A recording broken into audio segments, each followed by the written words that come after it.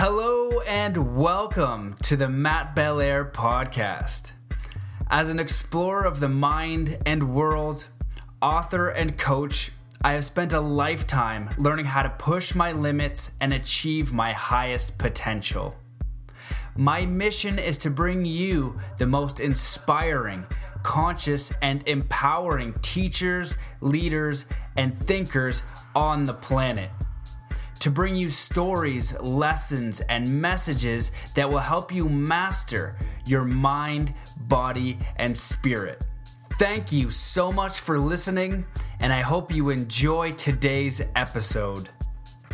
Hello, universal, beautiful star stuff. How are you today? How's your mind treating you?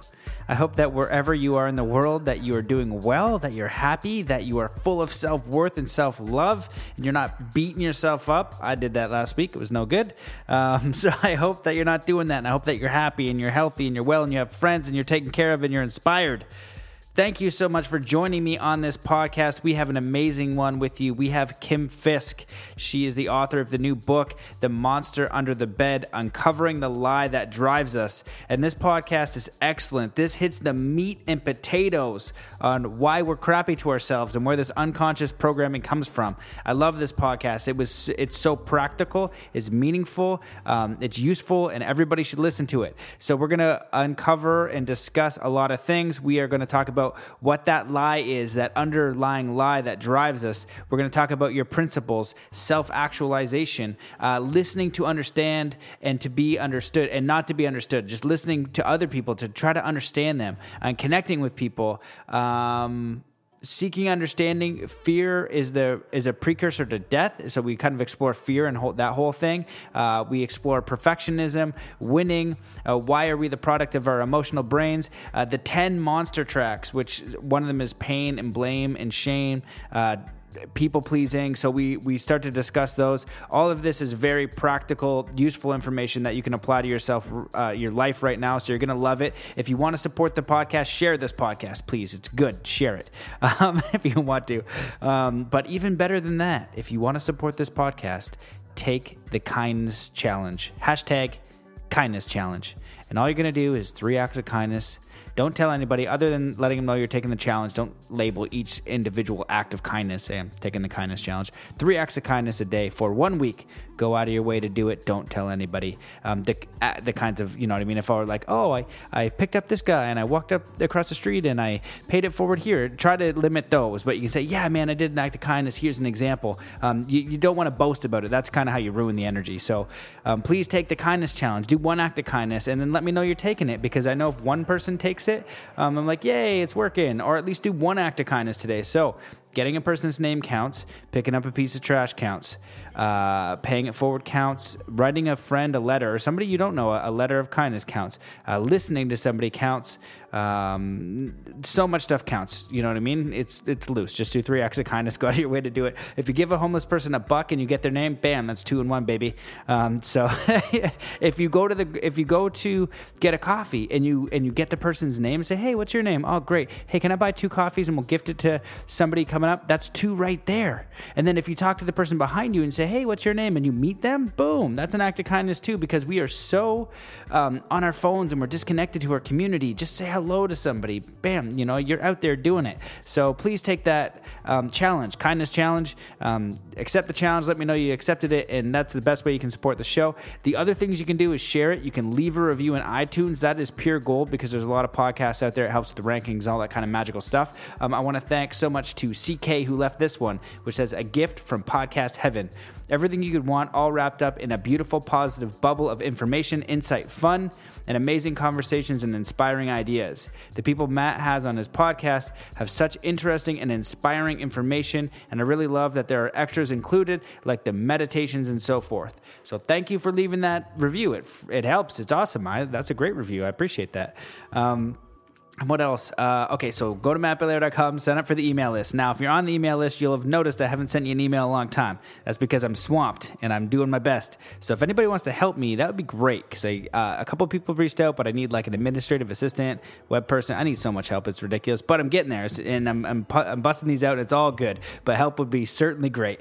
David Lombert needs some help too. This guy is a Native American elder. If you're listening to what I'm saying, holy smokes, that guy is something else.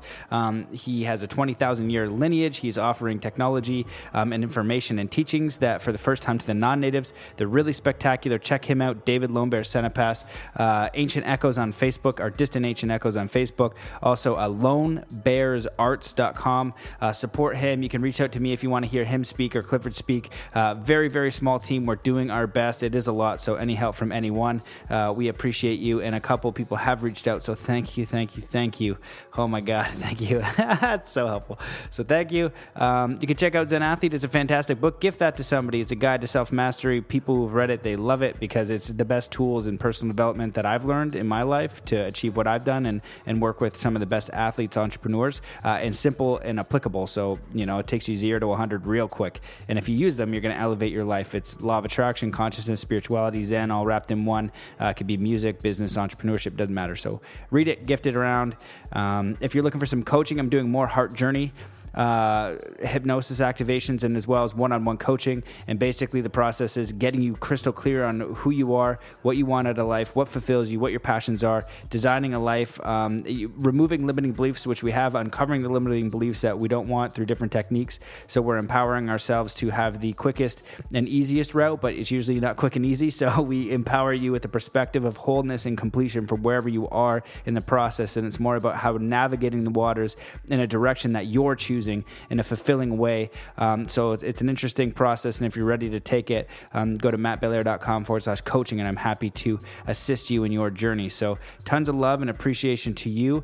I always am so humbled by having your time and having your ear. I know how valuable it is and how much stuff is out there. So thank you for being here. I appreciate you. And before we get into this episode, let's come to a state of peace and coherence, and then spread those good vibes as far and wide. So wherever you are in the world, just stop whatever you're doing, taking in a deep breath in through your nose, holding the breath at the top, and just imagining powerful gold and platinum crystal light coming down from the universe, this universal source energy. And that breath inside you is life force energy that breathes within you. See this energy pulse through your body, and just let that breath out slowly with all the cares, all the worries, all the task lists, just coming fully present right now. Taking another deep breath in through your nose. And now I just want you to imagine a peaceful world. You living your dreams, you living your passions, you living with everything that you need. Just get really excited. Hold that breath, and just one thing that you're grateful for, and one thing that you just want to call in, and know that you can have it, and just feel excited and happy about this thing. And just let that breath out slowly with all the cares, all the worries, and all the doubts, and all the self-criticisms, like you can't have it. You can totally have it.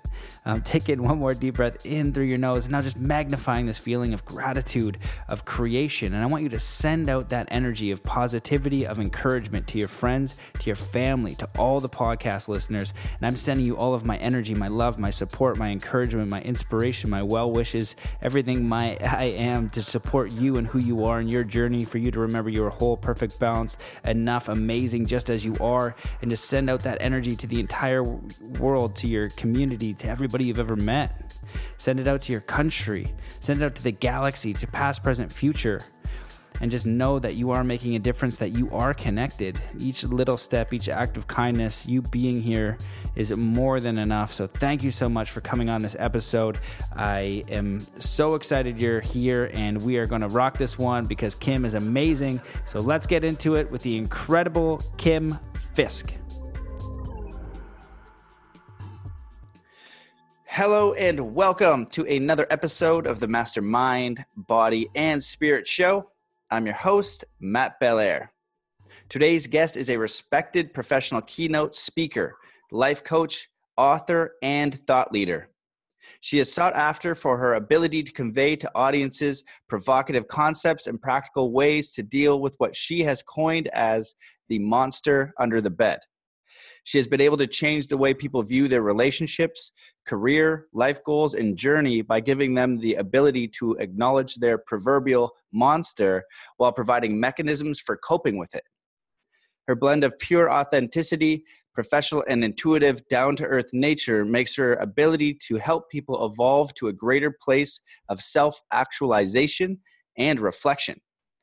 Her enthusiasm, humor, insights, and passion for life, combined with her practical experience and applications, can help show individuals how to make life the best it can be and one that is further enriched. Welcome to the show, Kim Fiske. Hey, Matthew. Is it Matthew or Matt? What do I call you? I don't have your bio in front of me. That's all good. Matt, no one's ever called me Matthew, so you could try that. It would just be different. Your mom, when she's mad, doesn't call you Matthew? Pretty much. That's about, yeah. Usually if it's Matthew, it's not ideal. That's been Exactly. Okay, Matt, thanks for having me on. Yeah, it's great to have you. I'm excited to, dive into your book because I read the bio and I looked at your work and we had a little chat coming in and you just seem, like exactly as your bio reads. So, I guess I'll start out with how I usually do the podcast is like, how did you get into what you're doing today? What inspired you to write the book? Obviously you speak around the world about different concepts. So how did you get into all of this and what are you looking to share with the book and what you speak and what you do?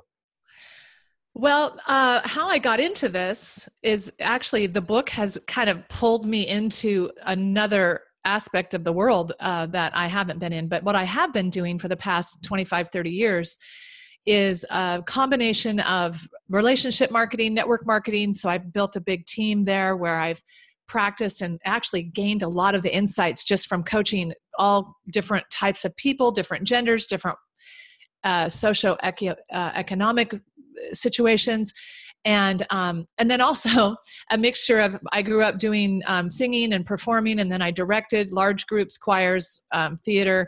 And so it's interesting, I've been a kind of a scientist just gathering data. I'm just so interested in people and how they tick and what causes certain behaviors in myself, starting with myself, obviously, and then watching the commonalities, the common denominators of everyone I've worked with, or just my friends, even just in social environments, or just eavesdropping in a coffee shop, because I love people, right? I just love to go, wow, that's really interesting how, fill in the blank. And then, so that has led me to the current book, which is called, you said the first part of it, The Monster Under the Bed.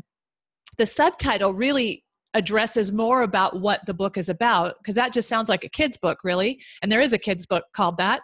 The subtitle is Uncovering the Lie That Drives Us. And that's really what it's about, because Matt, no matter who, I can't think of really, maybe I've thought of a handful of people if I have to think really hard, but pretty much everyone I've ever worked with, spoken to at a dinner party or a coaching, a business or a life coaching conversation, and no matter how successful outwardly anybody is, how put together they are, everyone seems to have this thought, this feeling inside them that I'm not okay. Like something's just not quite right. Some people have worked through a lot of that, but there's just that little voice. And it just intrigued me. It's like, really? You too? You have that? You have that? You have that? What I know is you can't trust what anything looks like on the outside because I'm incredibly surprised at how many people. And so that led me on this little journey of discovery. I'm a huge reader. I'm a huge personal development, like all my years in relationship and network marketing, it's just personal development university. You just read, you just listen, go to seminars, you learn how to stop believing your thoughts, all those kinds of things. But so that's kind of what got me into it, is just human nature and the study of humans and how they think. That's awesome. I love all that. Well, and that's such an important concept. It reminds me of Greg Braden, and he talks about the 3 universal fears. And it's like abandonment, not being loved, or not being worthy, and separation, all of those ideas. And in what I learned, which was fascinating when I was teaching sports psychology to athletes, world-class athletes, different levels, when they would sabotage, I know that the conversation would go to somewhere around self-worth, because they didn't want to be number one, some sort of like unconscious programming scenario where there was something in there where either they had to be it was weird how their mind would skew it, where they had to be the best in some way. But then when we get there, they would sabotage, and number 2 was okay, or number 6 was okay. And number 1, that's where like they would be front and center, and they'd have to be worthy of being the best at what they did. So I can totally relate to that. And it's weird how it's so common. Yeah. Like it's like everybody deals with it. Yeah, absolutely. And they don't know why. And so one of the purposes, and what I've found the last year, I've done speaking about the book concepts, kind of preparing, gathering more data for the book itself, actually, which has been really helpful, because, unless you really listen to others and are asking these, like my mind does, I ask these questions about how people and why people think, you just assume everyone thinks like you do, and then you're going, wait, what?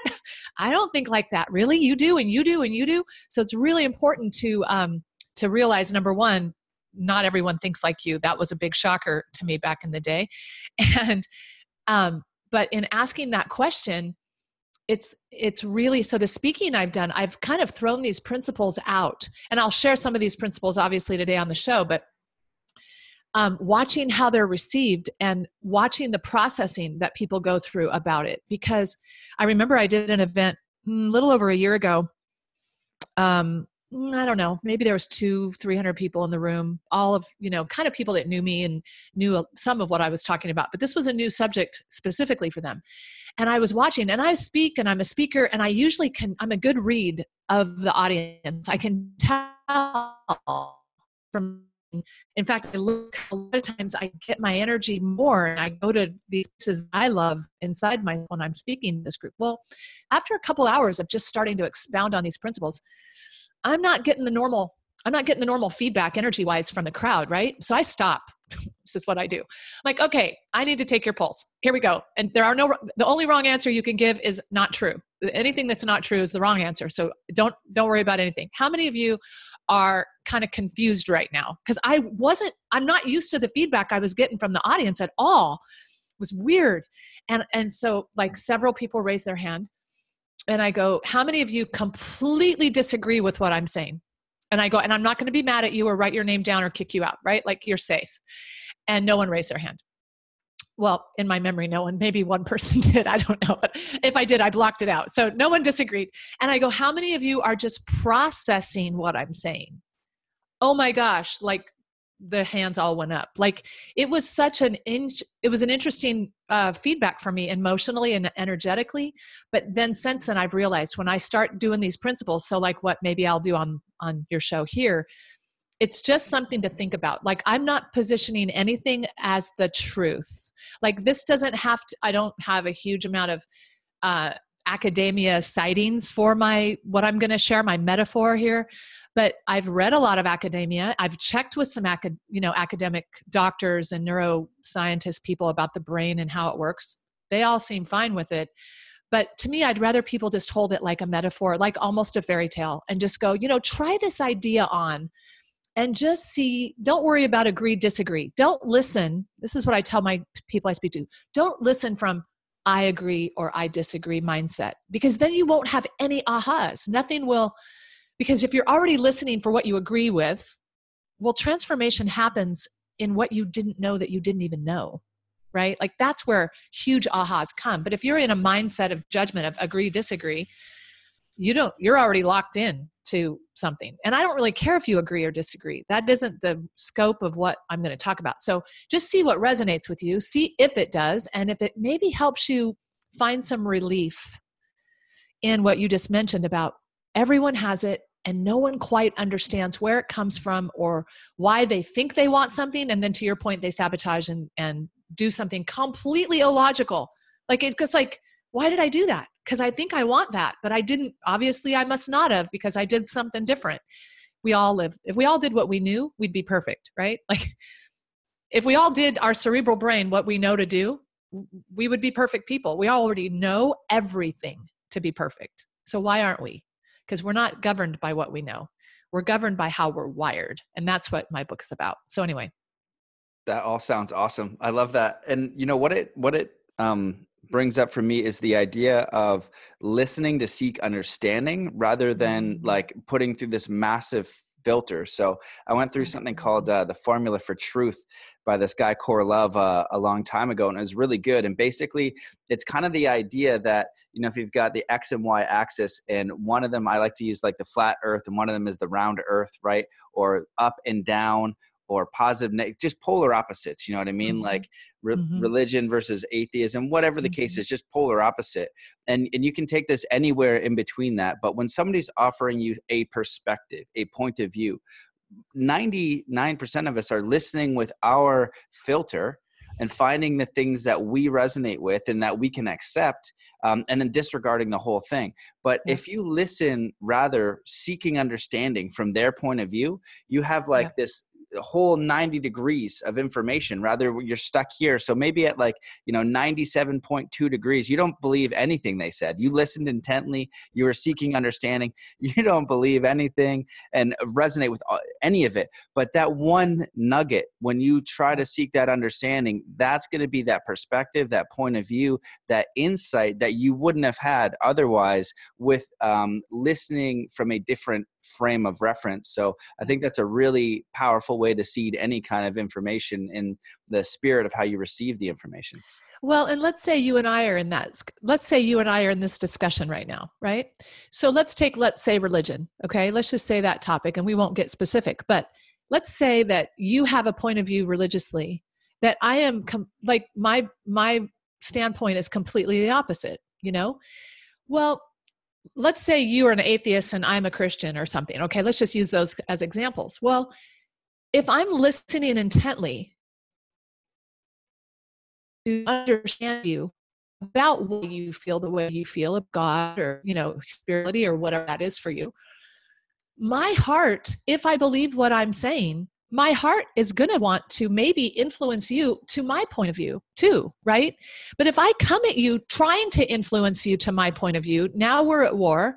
Now we're digging in deeper because I'm listening to prove you wrong. You're listening to prove me. Like that whole setup, to your point, sets up nobody's being an influence, and there's no love present because love only influences. The only thing real in the world is love. And how I listen to you reflects what I'm up to. Am I listening to prove you wrong? Am I listening maybe my heart is right that I want you to accept God or whatever. But because of that standpoint, I'm completely shooting my whole agenda in the foot because you're just going to dig deeper. And that's what's happening in the world right now. Everybody is digging in deeper instead of having this conversation, and I just did a Facebook Live about this the other day. I'm like, just listen to understand. Stephen Covey, right? 7 Habits. Listen to understand, not to be understood, because only there, let's say I still completely disagree with you, but guess what now? We had connection from spirit to spirit. Even if I didn't agree with your philosophy, I loved you. I loved your spirit. My spirit and your spirit had connection and some intimacy there.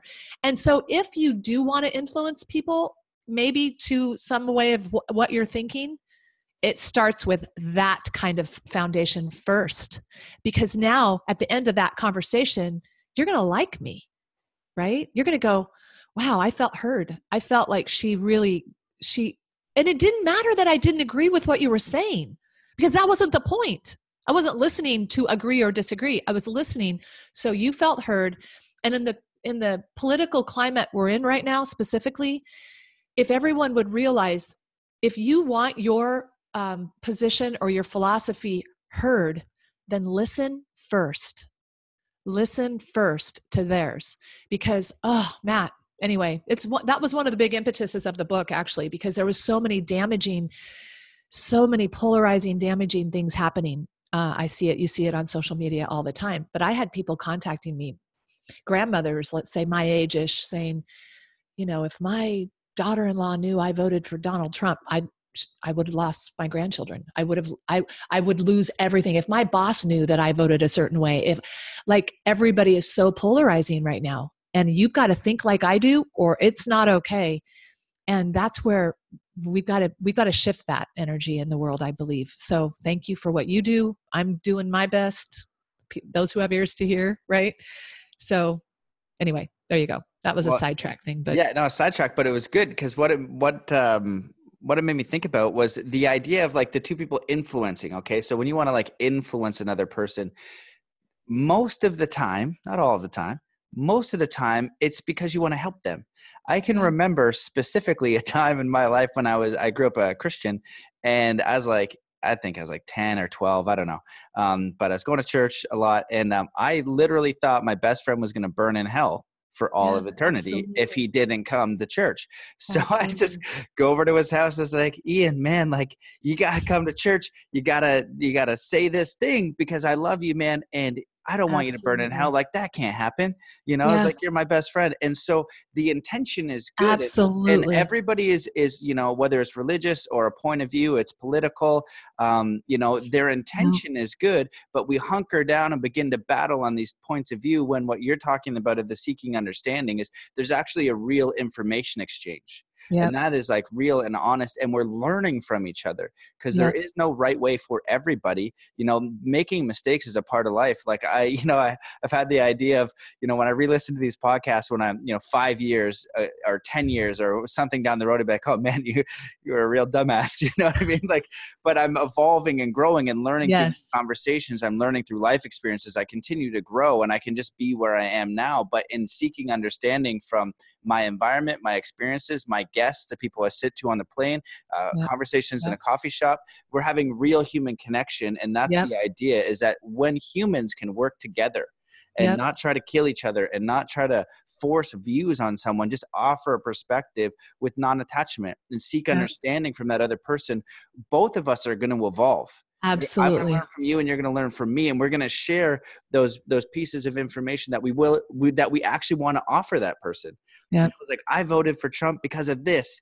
And then you get in there and you see, oh, you know what? This is the piece. I see that understanding. You know, I voted for this person because of this. But really underneath that, both people want to live good lives. They want to be free. They want peace. They want enough food for their family. So let's get to the real meat and potatoes and start working as communities, as good citizens, and then work together to, build something, work together rather than always battling. And we can only make friends with this person who's checked off all of these boxes. Like, oh, wait, you go to that hairdresser and you wear this style of clothes.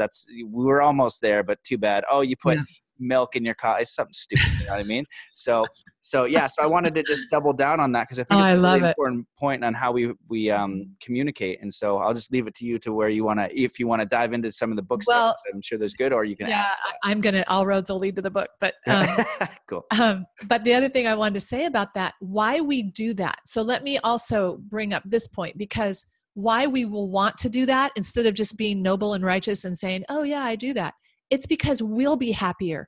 We'll be happier from that viewpoint. We get happiness when we come from that viewpoint rather than, because, I did this post, I don't know what, this is live right now. Okay. I was going to say, I don't know when you're going to air this, but I guess we're aired right now. But yesterday obviously was September 12th. And I did a Facebook Live about how, and you've probably seen these posts on Facebook about how, let's go back to September 12th, 2001, because everybody pulled together on September 12th in 2001. It didn't matter if you bought Nike shoes or if you voted for Trump or whatever. Like, there was none of that. It was all, we are united. And what caused that united feeling was the horribleness of what just happened. Like, it took something that horrible to produce, there's equivalency there. It's something that horrible can produce something so wonderful. To the degree that it was horrible, it's wonderful. But the issue is, when you come into a conversation or any kind of relationship with, I'm right, you're wrong, I'm smart, you're dumb, I'm a Christian, you're a sinner, or whatever the specifics are, you're miserable. Like, if you would let go of, take those glasses off, right? And put on the glasses like we just talked about, the point of that is because I'm going to feel so much better inside me at the end of that conversation. I didn't convert you to my way. I didn't go to your way necessarily. But man, to your point, human connection is now this is going to lead to the book. I can just feel this little thing pulling to the principle of the book is why that is human connection is so critical. It's because it's part of our innate survival brain. We have to have connection. We're primates. We cannot survive without our community, without a community. And so we desire on that innate DNA wiring, we require some connection. So what happens is we get on social media or we get into these artificial situations where we're pretending to have interaction. We're pretending, or we're putting up a facade, not authentic, not really true, but we want people to think a certain way about us, or we want to impress people, or we want to not really show the sucky way we feel. So we better keep up, whatever all that is that this social media thing has kind of created. It's the good and the bad of it, right? The both of it. But we lose our human connection, and it embeds us deeper into what I call the monster tracks, the tracks of the evidence that there is a So Matt, do you want to know about what the monster under the bed is? Yes, please. I kind of jumped a little there. Segue. Yes, it was not a very smooth, but so the monster is the lie. Like, Matt, when you were little, were you afraid of the dark, or were you afraid of something in your room or closet or, anywhere? I'm afraid of the dark now. And I only realized this, like not, and this is a side note, because I don't know why I'm needing to share this, but when I was training with the Native American elder, like not like a dark room, but like if you put me in like the darkest place in the middle of the forest, it's like pitch black, then I'm like, oh crap. Cause you start hearing sounds and all that kind of stuff. So yeah, totally. Yeah. Well, and so in that environment, fear is a really important part of how you're wired, because Pollyannas didn't make it. Like you couldn't sit in the middle of a dark forest and go, I'm good. Maybe your elder could. Maybe he's evolved to that kind of a thing. But the fear wiring is for our survival. And so fear is a precursor to death. What we came packaged with, our default brain wiring, has fear in it, because it served us well to be mindful and fearful and notice those sounds and be, unknown was unsurvivable. It's still wired that way. Something unknown could be unsurvivable. So, danger, danger, Will Robinson, get away, get away. And so when we're little, like I remember being afraid of something under my bed, and it made no logical sense. Well, here's why. You're not born with the logical brain yet. You don't have a reasoning. Have you ever tried to reason with a 4-year-old? And to your point, my intentions are good. I love you. Can you not understand that there is nothing, honey, under your bed? There's nothing there. I know that's what you say, but no, I'm sure there is. Like it's our imagination, survival brain that we're born with. So when we start hitting ages of cognition, let's say, 3, 4, somewhere in there, and you start realizing that you're your own human being, you're not part of your mom's body anymore, those kind of ages, you start waking up to some things. The question running in all of us is, for survival, am I okay? Am I okay? Because I have to be to survive. That came default. It's subverbal, it's unconscious, it's not in this part of that brain that's not even fully developed till the mid-20s. So that kid, me, little Kimmy, the only question was, I need food. Okay, feed me, because I need to have that and water and rest and a diaper change. But I have to be okay with y'all here. And without the logical reasoning brain, there is absolutely no way we left childhood okay. Because the minute that parent, even well-intentioned, even if they were perfect, which, usually parents' monsters are still raising their children, but because we don't know that we're being hijacked still by our 4-year-old self. But there's no way that kid is going to ever process that they are okay. So, okay, I'm going to come up for air right there. Do you have anything? Yeah, I could add on to that. It made me think of something. Okay. You want? Well, it's the same idea. Something that I talk about a lot with coaching clients, or even when I go to Burning Man. I just came back from there. It's an amazing experience, and basically the conversation that I have is like, "Hi, how are you? Who are you? What do you like to do?" And like when you go back to the default world, that's what we call it. The burners call it the default world. It's like, are Okay. you happy there? Right? Okay. And Yeah. most are not, but there's actually a good percentage of people that are stoked on life in the world, and it can be Yeah. challenging, which is great. And that's what you hope for. That's what you want to hear. You're like, yes, good. I'm glad life is great for you. That's amazing.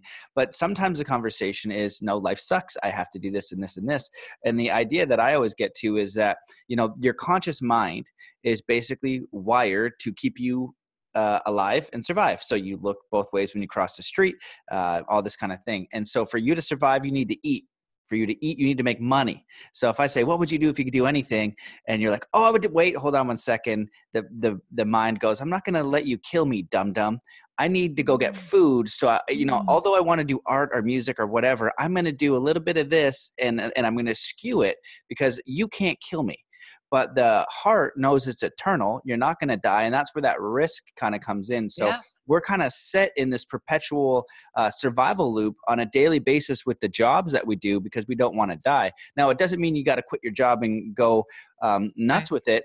But if you look at the percentages, you're using 95%, 98%, high percent of your time to cycle through the 40 hours a week to do the thing, and you're giving 0 to the thing that you want to do.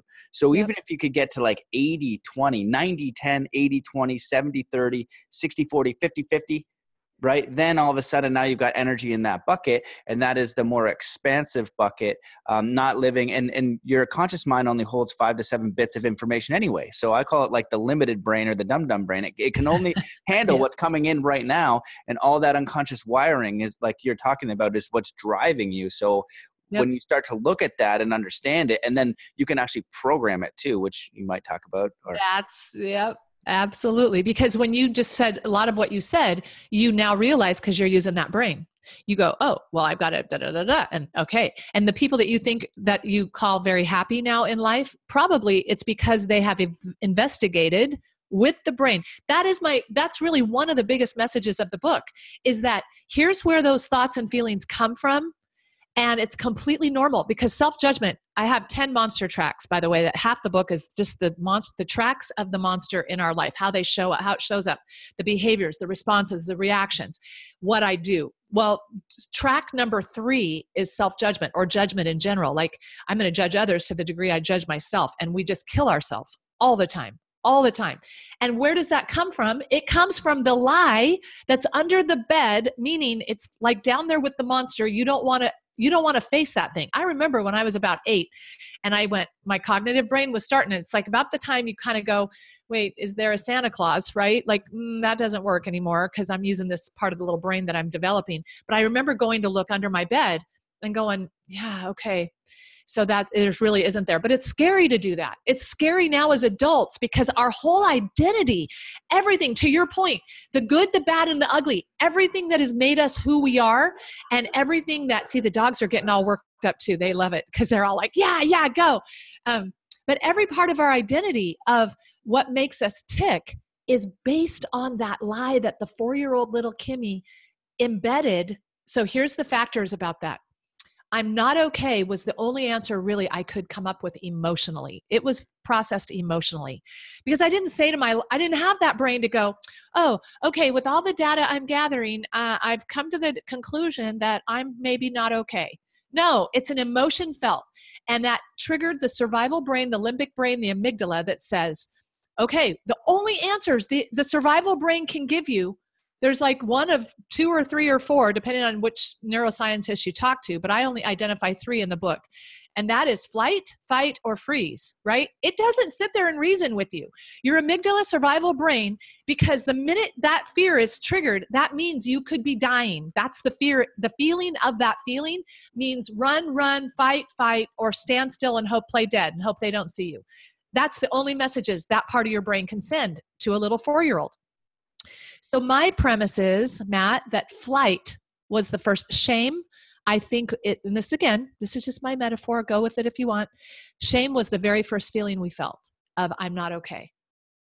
In fact, I was telling this to a lady I sat next to on a plane the other day, and we somehow little 2-year-olds pooping, came up. So I hope talking about pooping is okay on your show, but you got to poop. It's poop or die, baby. Sure. That's why I tell my kids, poop or die.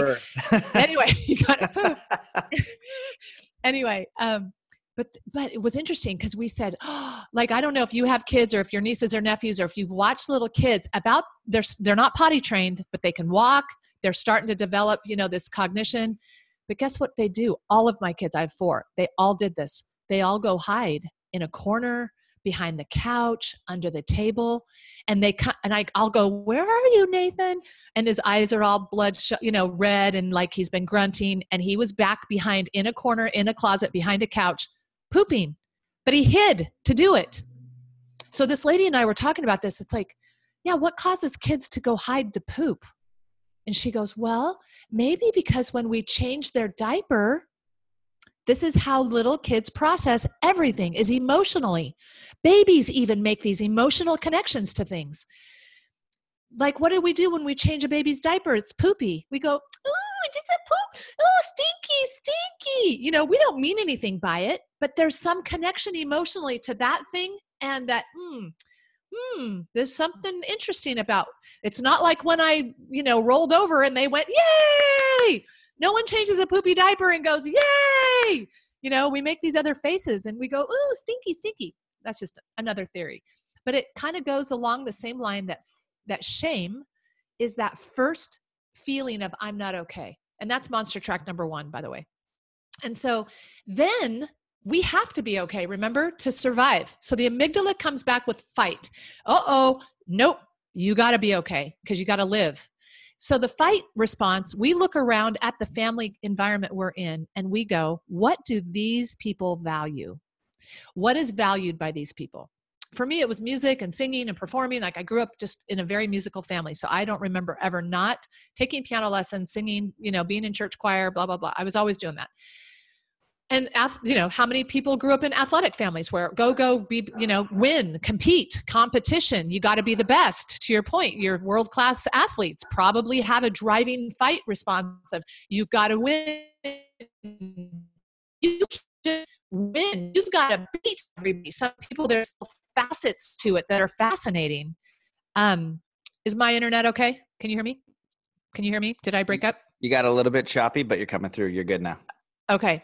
So that you got to get straight A's, or honey, come here. I'm going to teach you how to fold a towel because it's got to be perfect. How many perfectionists? That's monster track number 5 is perfectionism. These are all built into this package that we grew up with based on basically survival and a lie that said, first and foremost, I'm not okay. And then from that lie came a lot of good things and there's no judgment here. It produced both sides of the coin. It produced great skills. I can sing, I can play the piano, I can perform, I can direct. I'm happy about the skills, but it was always based on having to prove that I was special. My little variation was special. I needed to be special because my dad left me when I was 4. He didn't leave my mom. You see, another facet little kids think about is everything that happens is happening not only to me, but usually because of me. So kids that are divorce or sexual abuse or any kind of physical abuse, anything like that, I don't care how much you try to logically tell your children, no, honey, this has nothing to do with you. This has nothing. Yep, that took this brain they don't have yet. So, say it, doesn't hurt to say it, but they're not going to really get it yet because it's all processed through this illogical kind of half-brained, insane little brain that little kids have. There's no getting around that yet. You just got to be ready to have them deal with it when they're old enough with this brain to deal with it because that's probably how they've got it wired. So, okay, coming up for air. Awesome. Well, yeah, no, I agree with all that. And I think it's so good because you got to get right to the root. And it's like, to me, that seems pretty aligned as a as root feeling as it gets, and shame and guilt and all of that kind of stuff is something that I think a lot of people are dealing with, but they don't address it and they don't know where it comes from. And all of this stuff from childhood, you take that in forever. Like, I've worked with people that are 60 years old, 70 years old. It's the same thing. Now, sometimes when you get older, you're like stuck in your way and you're not, a lot of the time you can definitely change, but they're very rigid in their thinking. And this is the way, so they don't seek to understand. But those are like, I'm going to start looking at this stuff. It's like the childhood stuff stays with you forever. Yeah. So because, so back to your, another thing that you said, and I can't remember the exact words, but it was during this. So the other facet of our brain, again, that we come packaged with our default. I like that. The default brain is part of it is your reticular activating system, which I in the book call mental bloodhounds. And the job of that part of your brain is to filter out, because there's so much stimulus, so much data, so much stuff happening. Like, am I digesting food right now? Am I growing hair and fingernails? Like, you don't need to pay attention to any of that. We got you covered, Kim. Part of my brain's like, we got that covered, Kim. You don't need to think about that. And so just data that hits our brain and stimulus that hits us, that its job is to be the gatekeeper and make sure that you only two things. There's conditioned, like where's food? I need to know where that is because that's survival. And where's someone to have sex with? Because that's ingrained, that's already part of our procreation instinct. The species needs to keep moving on, so we got to have sex and we got to eat. Not necessarily in that order because you have to eat to have sex. So anyway, but those are intrinsic, like instinctual things. But then we also program our reticular activating system by what we tell it through emotion that's significant. For example, Matt, do you ever look at a clock and it's the same time all the time that might have some significance to you? Has that ever happened? This happened. Mm-hmm. Yeah. So for me, my anniversary is November 11th. And so 11/11, I swear, every time I looked at a clock, it was 11/11, 11/11. Oh my gosh, it's a cosmic sign. It's 11/11, right? Or like, this is one that everyone has agreed to this one. Like when you're out buying a car and you find a red Toyota that you love, and you've decided on it, and I'm going to look hot in it. People are going to love me and wish they were, whatever emotion is connected to that decision, right? You have told your brain something through emotion, something that's significant to you, that means something. So again, the bloodhound doesn't smell the scent and go, no. That's illogical and totally not true. You are unconditionally loved and you are perfect just as you are. No, not taking that. The 4-year-old gives it the scent that says, I'm not good enough. I'm not good enough. That's emotional, right? It's an emotional signal to the bloodhound. And guess what? It has only showed you from then on all the ways you're not good enough, because that's its job. You never noticed the times. And if someone pointed out a good thing you did or something that you were worthy of or unconditionally loved and worthy about and perfect about, guess what we do? We get a compliment, or someone says, oh my gosh, you did a really good job on that. Oh yeah, but that's not really me. And I'm not really like we downplay it. We don't even accept it because it's not in our truth of who we are. So the bloodhounds have only showed us evidence of what we have told it through emotion in that little childhood brain. That's true. I think we probably would have, this whole thread of not being good enough would have probably unraveled as we grew with cognition, kind of like Santa and the Tooth Fairy, that kind of thing. But the bloodhounds kept bringing it back, and it kept renewing, sparking that monster again and again and again and again, which sparks the amygdala. It says, no, better prove it. Better. That's why one of the phrases in the book is, you can never get enough of what you never needed to begin with, because it was based on a lie to begin with, but we didn't know it. So we adopted it as the truth, and we built our entire identity on it. And we can never get enough of it. You can't be perfect enough. You can't be skinny enough. You can't be pretty enough. You can't win enough. You can't make enough money ever, because you never needed to do that at all to begin with. So, but you don't know that. So that driving, and people, Matt, you know them, they burn up. their lives burn up, their relationships burn up. And that's the message really overall of my book is now look at it with this brain, because now that's who I'm talking to right now. And you don't even know that that's who's hijacked you emotionally is your 4-year-old. You don't really realize that. You just think, oh no, I had a rough childhood. But even people that didn't have a rough childhood didn't escape this because it made no sense. But you don't know that that's who did that initial wiring, that you've been a product for the good and the bad. Like it's a positive and negative thing. It's not all bad.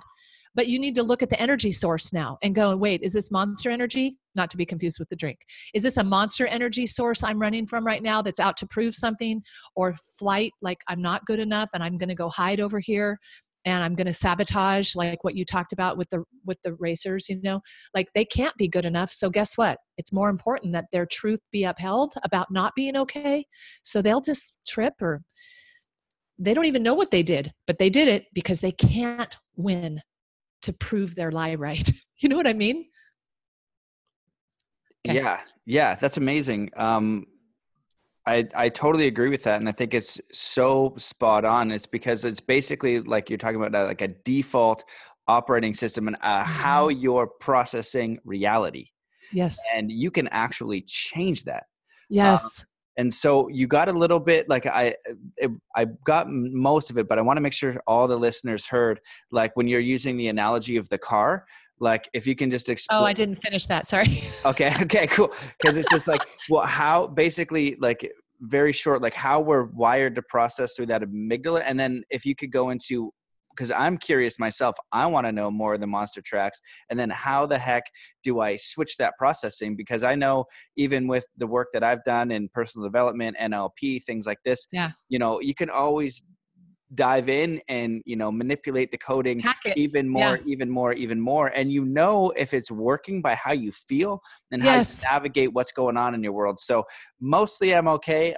But one of the podcasts, it was like, are you thrilled to be alive? And I was like, honestly, you asked me in the summer, I was like, I'm not thrilled because I've been working my ass off and I want to go skateboarding and do these other things. But it was a cool process for me to dive in on that thing. So I think that this is, again, a really valuable self-inquiry, and even just that as a process, going into the self-inquiry, going into looking how you think, because that 5 to 7 bits of information, the consciousness, you can direct that. And it's important to direct it into that wiring that's going on in this infinite abyss of your own mind, of all the craziness and the judgment and the criticisms.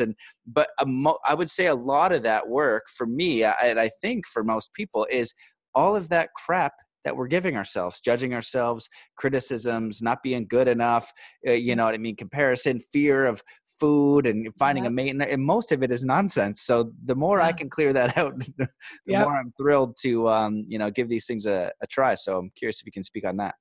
Well, let me go back to the car real quick, because I don't think I finished that. That's kind of, I leave open windows here and there and I got to go close them. But so the car thing, like that's your bloodhounds, because the minute you've said, I want a red Toyota or something, right? That car, for whatever emotional reasons you came to, now you start seeing them everywhere. So you go, wow, did everyone just decide to buy a red Toyota at the same time? No, they were always there. You just didn't see it. There's another truth to all of you. Like, listen closely. There's another truth. That's the real you. The real truth was that you are intrinsically, unconditionally perfect and lovable and worthy and acceptable right now. You always were. But this brain, you didn't have this brain to understand that. To your point, now we use this brain. Now we know how we're wired. To your point, we can go hack it. I call them mental ninja moves. Like, I love NLP, right? I just became a practitioner. I love it. I can go in and hack it. I can go hack it and rewire like that. It's crazy good. And new evidences start showing up. Evidences that I programmed to be true emotionally.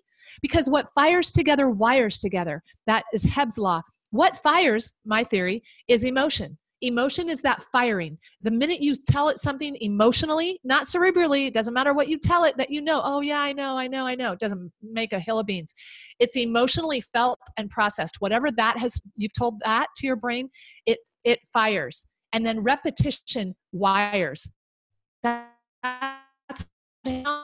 that job of showing you all the evidence that you've told is true emotionally. It will always tell you. Can you hear me? Because my internet, sorry, I'm in a weird wonky place, but the wiring is what does over time. So that's what your neural pathways, your emotional pathways have been. And we're products of our emotions, you guys. We're not products of our cerebral brain, honestly. Our cerebral brain now, like what I'm doing, I'm talking to the prefrontal cortex. I'm talking to that right now to make you, number one, get some emotional relief that this is not your fault and you don't suck. And this is not about you being bad. It's just you didn't know. You were hijacked. Now you know. And now to your point, Matt, there are rewiring. And I talked, the last part of the book obviously goes into some. And I'm like you, I'm still learning, and check with me in a year to find some more cool tools that can help rewire, because it is fantastic. If you don't like what's showing up in your life, your heart, your emotions, your relationships, in your world, you actually can, it's going to produce some emotions of fear for you, because it's like running to the roar. It's like lifting up the bedspread of the bed going, scary, because your identity is so entrenched in that. It's your identity. I had one person tell me, Kim, don't tell me there's not a monster under there. I'm like, really? Why? She goes, because my whole life will be based on a lie. I go, yeah. And it takes guts. Some of the people listening to this right now aren't in enough pain to do this work, because I find that until you're done with the pain of whatever it is right now, and blame, that's monster track 10. And that's not, most of these monster tracks are not in any given order. 1 is shame. And I believe that is, like, 2 is people pleasing, which is absolutely a monster track, because that's how we had to survive. We had to make these people happy. It's just when you're 45 and still have to make your mom happy, that's, where it becomes a little dysfunctional there, and you need to rewire that. But those monster tracks, when you take responsibility for your life and you go, okay, yep, it makes sense now. That makes sense. Using this brain, you investigate, inquiry, you said. I love that word. Awareness is a huge piece of it. So yeah, it's very cool to see these things just fall away from people, and they put these new glasses on. They feel this new feeling inside themselves of their worth, of who they are. Oh, everything shows up differently. It's so cool. I love all that. And I 100% agree with everything that you're saying. And I think it's extremely powerful work. And when you touched on the courage to look at it, what if your life were based on a lie? And that is a big, gigantic punch right into the face in the worst way. And it's hard, what if, and if you have the courage to look at that, I applaud you, and I invite you to, because, let's say you have it, and it's, and I think that we could reframe that. And I think we should try that right now. Okay. How do we reframe that? Because it's not a lie, and it wasn't wrong. You were hijacked. It wasn't, there's like this free will piece, but I think that there's like, you have an opportunity now through awareness to upgrade. And when you do upgrade, all of that point of your life where you weren't in full control of your unconscious motivations in your cultural programming, whether from parents or your environment or things like that, when you go to the other side and you start to rewire and you start to choose and create more from within yourself and not environmentally based, all of that experience and that knowledge and that pain and everything that you learned will be of value. And from what I've seen of people coming to the other side, is nobody regretted that thing. They might have said it was awful and it was hard and it sucked, but it was necessary to get them to where they were. So although that initial shock of analyzing everything and your motivations and the challenge is like, it's going to be, based on motivations that you were not conscious of, the reward is more magical and greater than you can imagine. So, to try to like take out the sting of like, if we could reframe it, NLP, on like how this could be a good thing, it's just like, well, because the fear of it is always worse than the reality of it. The reality of it is you're going to flip and love it. It's going to be like, woo, 1 million pounds off your soul. You're going to love it. But initially, like right now, people that hear me, I have chapter 3 talks about the monster's chatter and the thoughts that the fear thoughts that run us. Like right now, like if there's something that you have a sense that is running you that isn't in a certain area, like shame, for example. There are so many people. I had a son that came out gay in a very religious organization. He lived in shame his entire life. because he did not, because he wasn't okay. You know, like that's an example of shame that drives every decision of your life from then on. And so the fear of what will happen when people find out I'm gay, I'm just using this as an example, but it happens all the time in all different kinds of arenas, I've discovered. And he's very open about it. So this is not a, you know, he's out now and he's working on this monster stuff on his own head. But the fear of coming out was so horribly gut-wrenching because all the what ifs play in your mind, because the brain again is wired for survival. And when it feels that fear, you might not survive. Those are real wirings in your brain. If you don't investigate and run to the roar from a new decision, that's going to be my answer to peace. Am I tired of the inner horrible conflict that I'm in right now, trying to, number one, deny myself about who I am, because that's where it kind of starts. I can't be okay with myself based on what I have these beliefs about me. And then what will people think about me if I come out? And how will it hurt people? How will it hurt my family? How will it hurt, you know, all that. But the fear of that is so much worse. It's like pulling a tooth.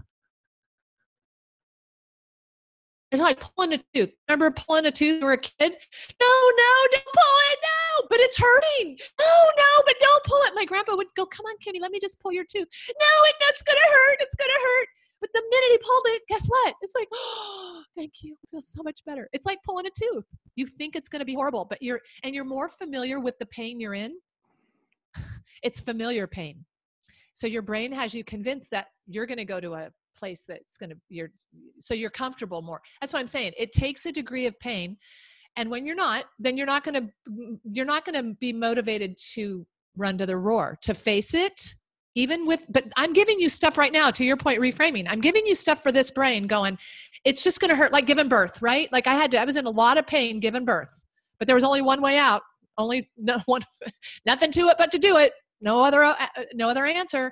So, but at the end of that process, you get a cool little human being that you created, right? But you go through the pain. So if you're willing to go through some fear pain, which is really mostly in your mind only, it's not really going to happen that way. You're going to feel so much better. Then you do it, or you wait to another train wreck in your life, and then that might be enough pain, and then you're willing. It's just no judgment. It's how we all are about it. Don't you think?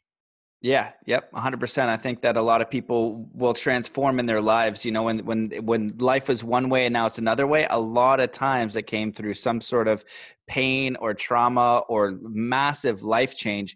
And sometimes I equate it to like, you know, you've got this like tether between you and source on a string, and that's like who you are, like actually, and what you enjoy to do. And we go and we create resistance by doing stuff out of fear that we don't want to do, and we hate our life, and we just keep pulling and pulling and pulling and doing, and we know we don't want to do it, but we're stuck and we can't help it. And then sometimes that string just goes poof, and it explodes everything to try to help you to like, here, just start here, you're fine. Just start here, you're fine.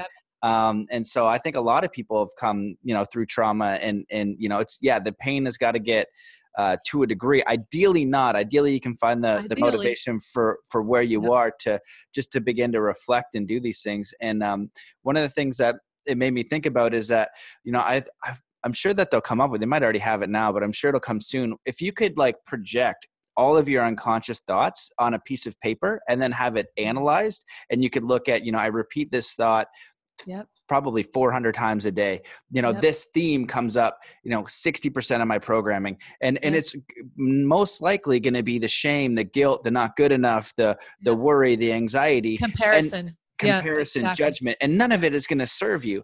And all of that is mental energy, like real, actual, tangible energy that creates your reality and life you experience. And if you can begin to shift those, you will literally change the reality, life experience that you were going through. And so when you look at that, you're freeing up all of that space now to then input what you would prefer, and you become a deliberate creator. You don't get to create everything. You know what I mean? Like, I think there's a balance with law of attraction and manifestation and things like that. You definitely, but you can respond to everything.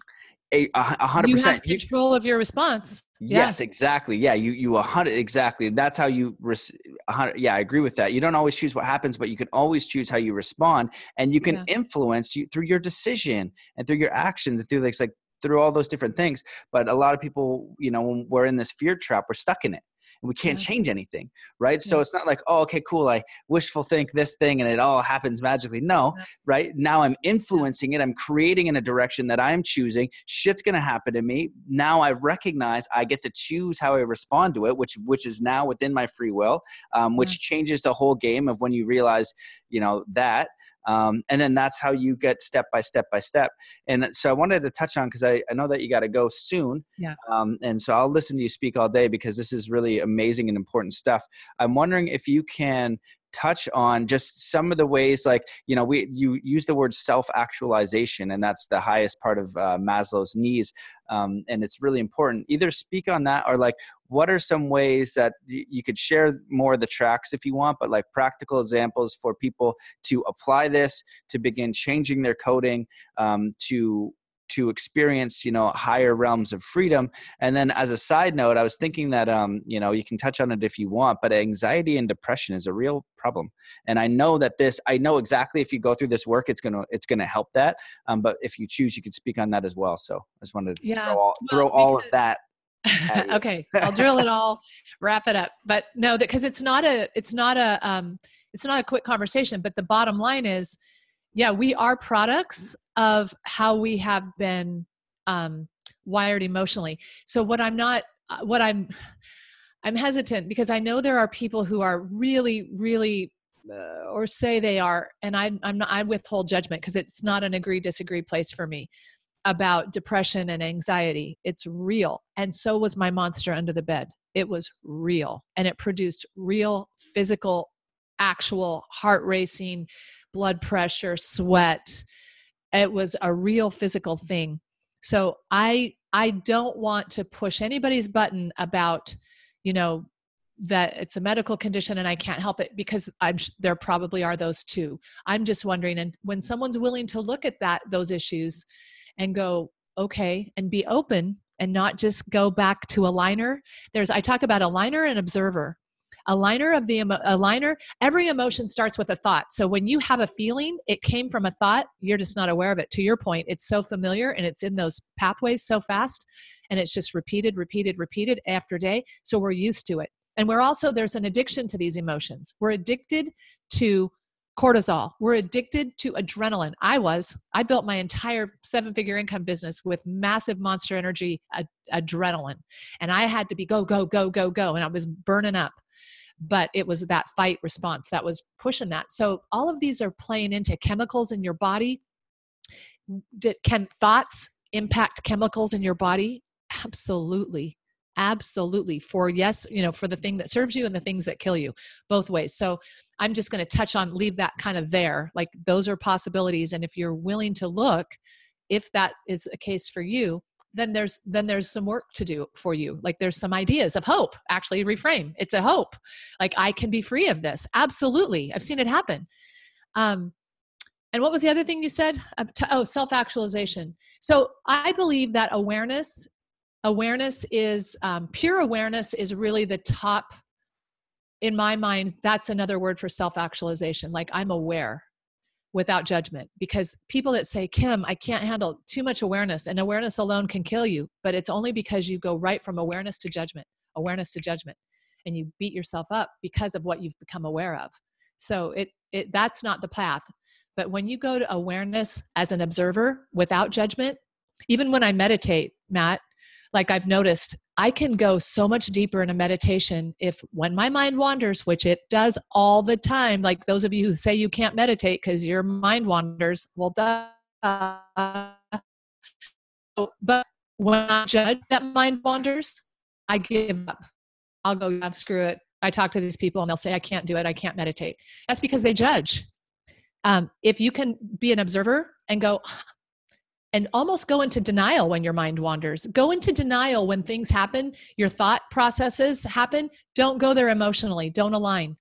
Look at them as like little clouds floating by. The minute you attach and go, oh yeah, see, mental bloodhounds, they're going to bring it to you. and you just go, okay, interesting.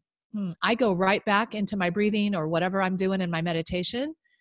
I go so much deeper right now. Like I can, it's almost like, please let a thought come so I can avoid it and deny it so I can go deeper in my meditation. That's almost how I have myself wired, because I know if I don't align with it and judge myself,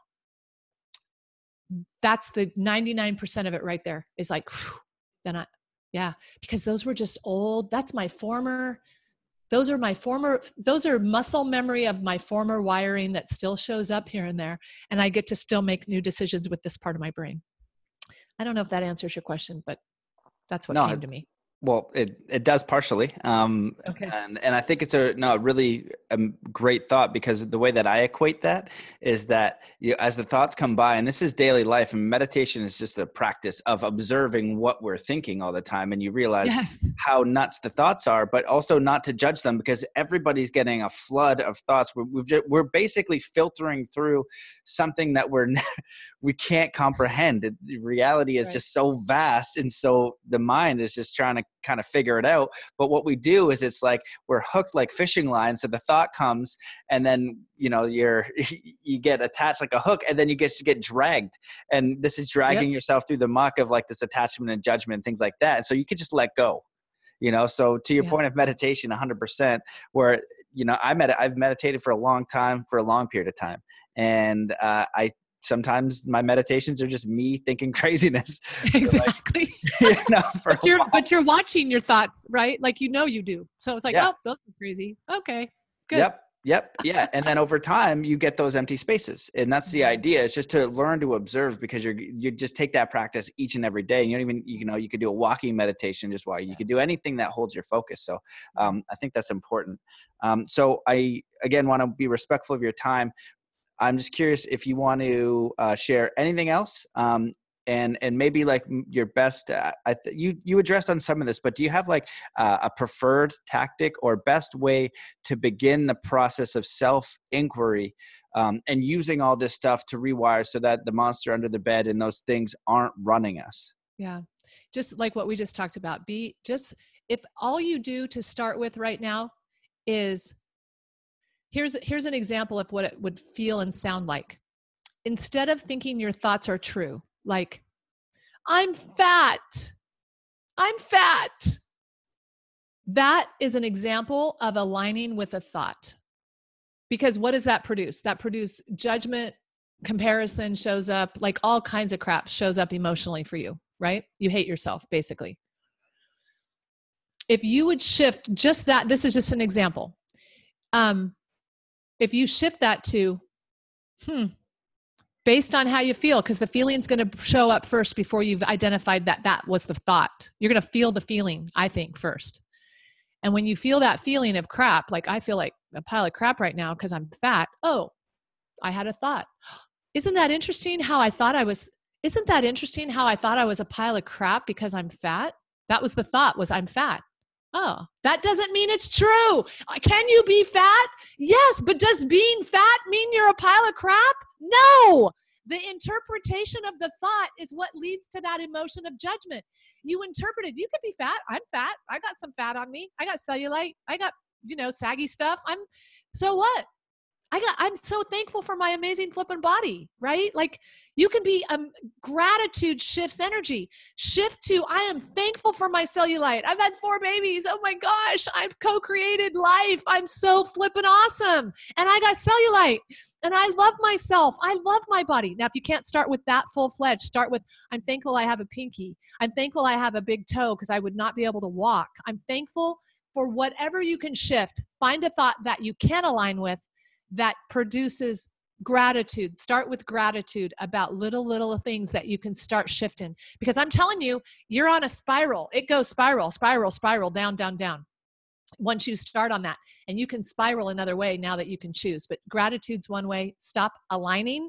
Look at what the interpretations of your thoughts, I'm fat, that means I suck. No, it means I'm fat. So what? I'm blonde. Does that mean I'm dumb? No. But to see this, like dumb blonde. Well, I'm not dumb, but I'm blonde. So, okay. So I'm fat. I'm not dumb. I'm not a pile of crap. I'm not a worthless piece of a human being. And my husband loves me, even if I'm fat. and I just try to find things that I can shift energy from and not align. Does that make sense? It makes perfect sense in a hilarious way. As I tried to laugh my butt off here, I had to put on mute. But yeah, I totally agree. And I think that's really valuable. And I am excited to read your book. I get a lot of people that come on, and I think that what you're doing is super valuable because you got to always get to the root, get to the roots. And then from there, you can plant the seeds that you want to plant. And NLP is a good process. And it sounds like, and everybody's dealing with this. And this is a way to deal with it. It seems in a very practical way.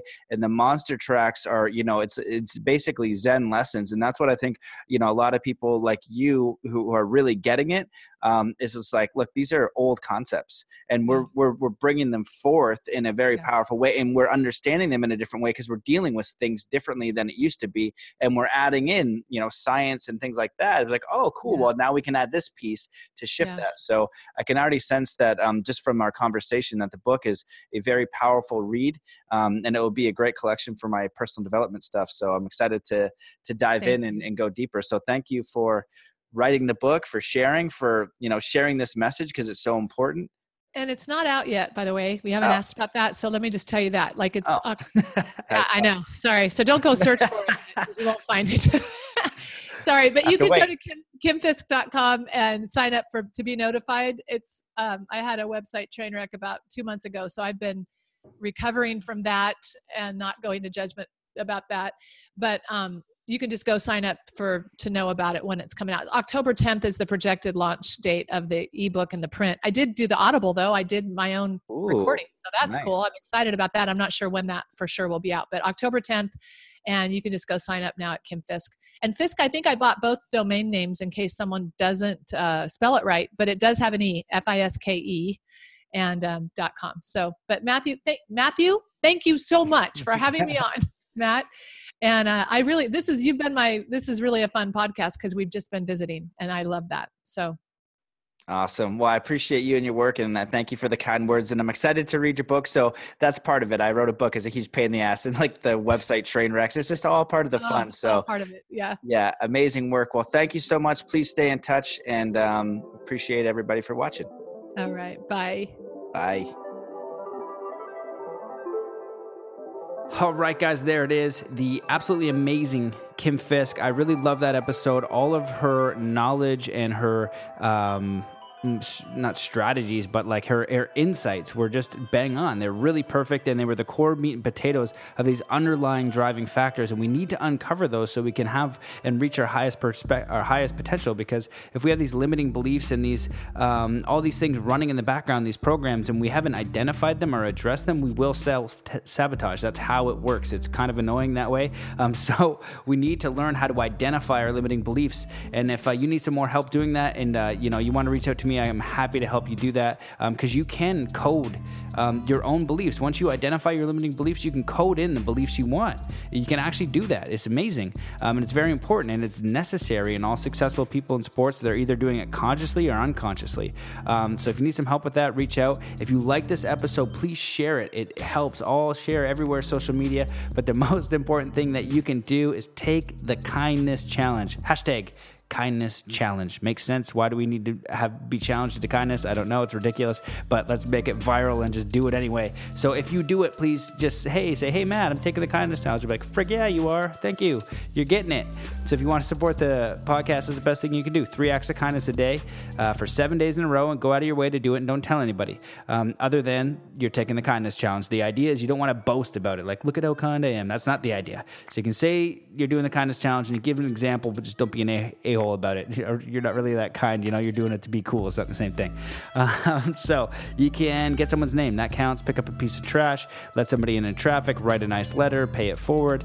You can volunteer your time. You can go above and beyond. You can do whatever the heck you want. Just do 3 kind acts a day. Go out of your way to do it. And you are amazing for doing that. And if you do that, I know that you embody all of the podcast. You embody all of these teachers. You embody the spiritual masters and Jesus, Buddha, Mother Teresa. I kid you not. I have learned recently by studying with David Lombear Senepas, Native American elder, really, a whole nother level of spiritual master. And it just simplified it for me. It wasn't about getting out of my body, floating on the cloud, being a Zen monk, which I've tried all those things and they're all great and good.